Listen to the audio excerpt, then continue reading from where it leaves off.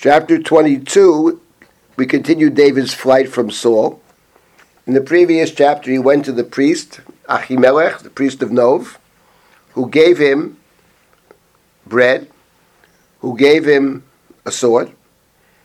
At the end of the chapter, David leaves with the sword, and the sword is the sword of Goliath. And remarkably, where does David go next? When he leaves the priest, he goes, in the previous chapter, in verse number 11, El Achish Melech Gat, to Achish, the king of Gat, in other words, the king of the Philistines. David seeks refuge amongst the Philistines, a remarkable turn of events. The Philistines are not only the great enemy of Israel, but the Philistines are the one that David himself fought. David killed Goliath, bringing about a great victory against the Philistines. And somehow David feels he can take refuge amongst the Philistines holding the sword of Goliath. The text doesn't actually tell us what David is thinking, but presumably, since he intends to run there, he thinks he has a safe haven there. He thinks, perhaps, that bringing the sword of Goliath with him might be a sign to the Philistines that David is siding with Goliath. We have to remember at all times that the king of Israel is out to kill David. So David sees himself, and rightfully so, as Saul's enemy. And presumably one could see that as, since Saul is the king of Israel, he's on the outs not just with Saul but with all of Israel. And presumably he's banking on the idea that when he runs off to the Philistines, they will take him in, given the fact that Saul is David's enemy. But when David comes to the Philistines at the end of the previous chapter, the servants of Achish say to him, in verse number 12, "Isn't this David? Isn't this the one that the women came out and said, Hika Shaul ba'alafav v'David b'rivevotav?" This is the one who slew the Philistines. And the suggestion over here, I think, is that the people speaking to Achish, the king of Gat, don't necessarily see Saul and David as enemies. They don't see what David did as necessarily apart from Saul. They see that what David did was in line with Saul. The women who came to sing before Saul sang before Saul. They were praising not just David, they were praising Saul. In any event, one way or the other, whether they see him and Saul as still being somehow potentially aligned, or whether they see David as even a greater threat than Saul, they see David as the enemy of the Philistines. And when David realizes this, he realizes he's put himself in mortal danger. So the end of the previous chapter, Vayishano et Tamo, he concealed his good sense from them, and he pretended to be mad. He scribbles on the doors of the gate, kind of graffiti. In those days, it was a sign of madness. Now it's become an art form, but in those days, it's a sign of madness.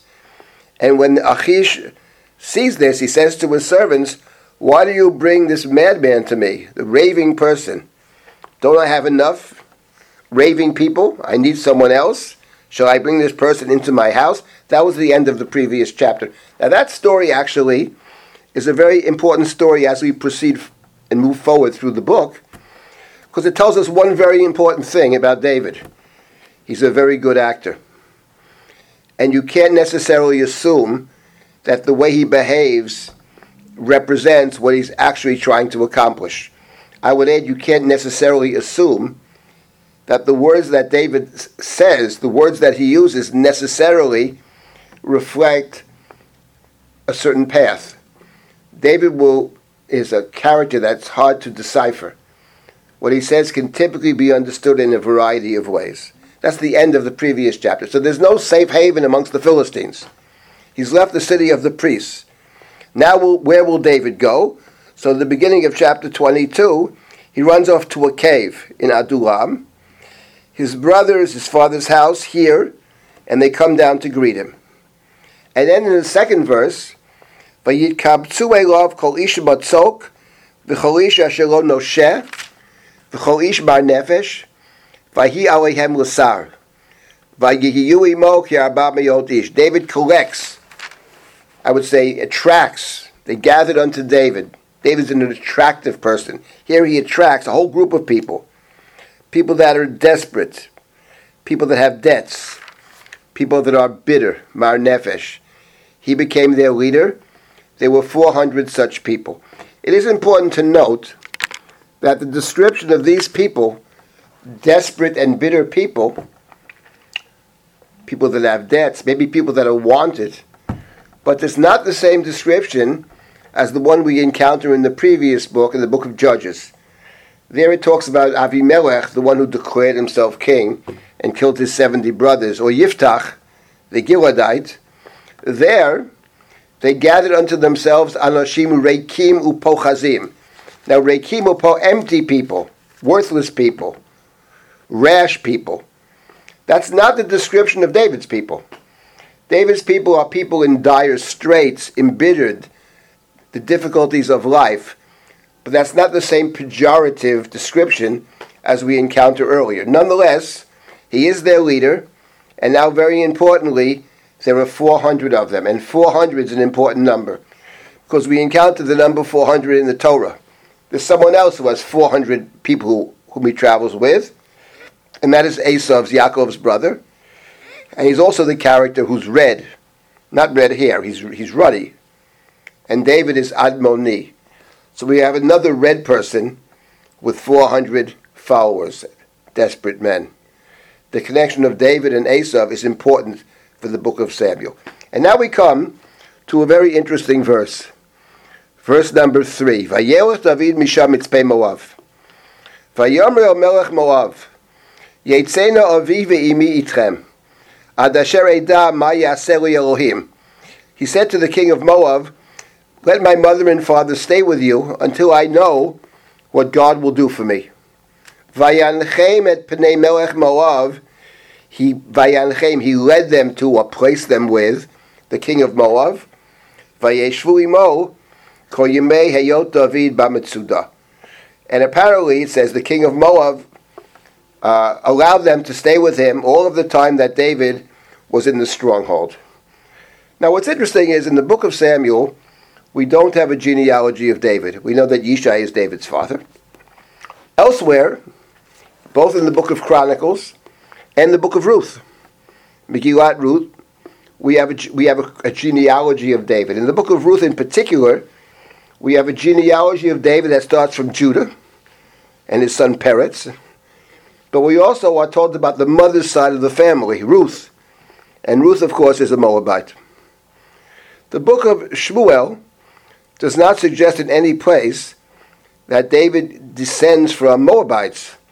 But it is interesting that in this chapter, he finds refuge for his family with the king of Moab, Vayanchem et pnei melech Moab, and in 2 Samuel, in chapter 10, he sends consolers, Menachamim, to the king of Ammon, to the son of Nachash Ammoni. So there is a suggestion, and that's perhaps what the book of Ruth picked up, which is a later book.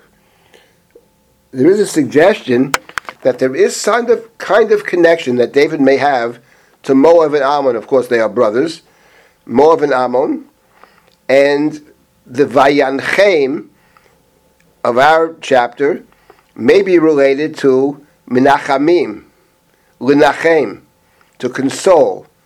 So the placing with and the consolation may be connected, and it does suggest a link that David may have with Moab and perhaps related with Ammon as well. So David is seeking a safe place. And here we have an interesting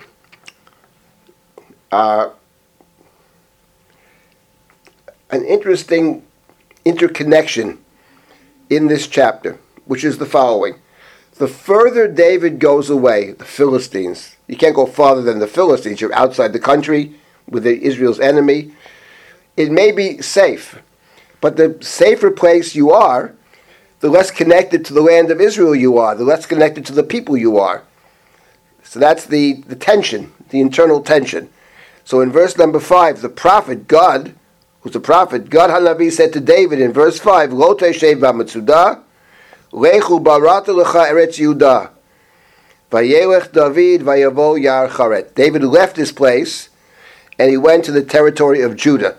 So the territory of Judah is within Israel, but the more within you are, the more dangerous it is. And in the next verse begins a story which is all about Saul chasing after David and almost catching and killing David. Chapter 22, verse number 6, begins the powerful interaction, the seeking of David by Saul. And we'll pick up with this as we continue through the book of Samuel.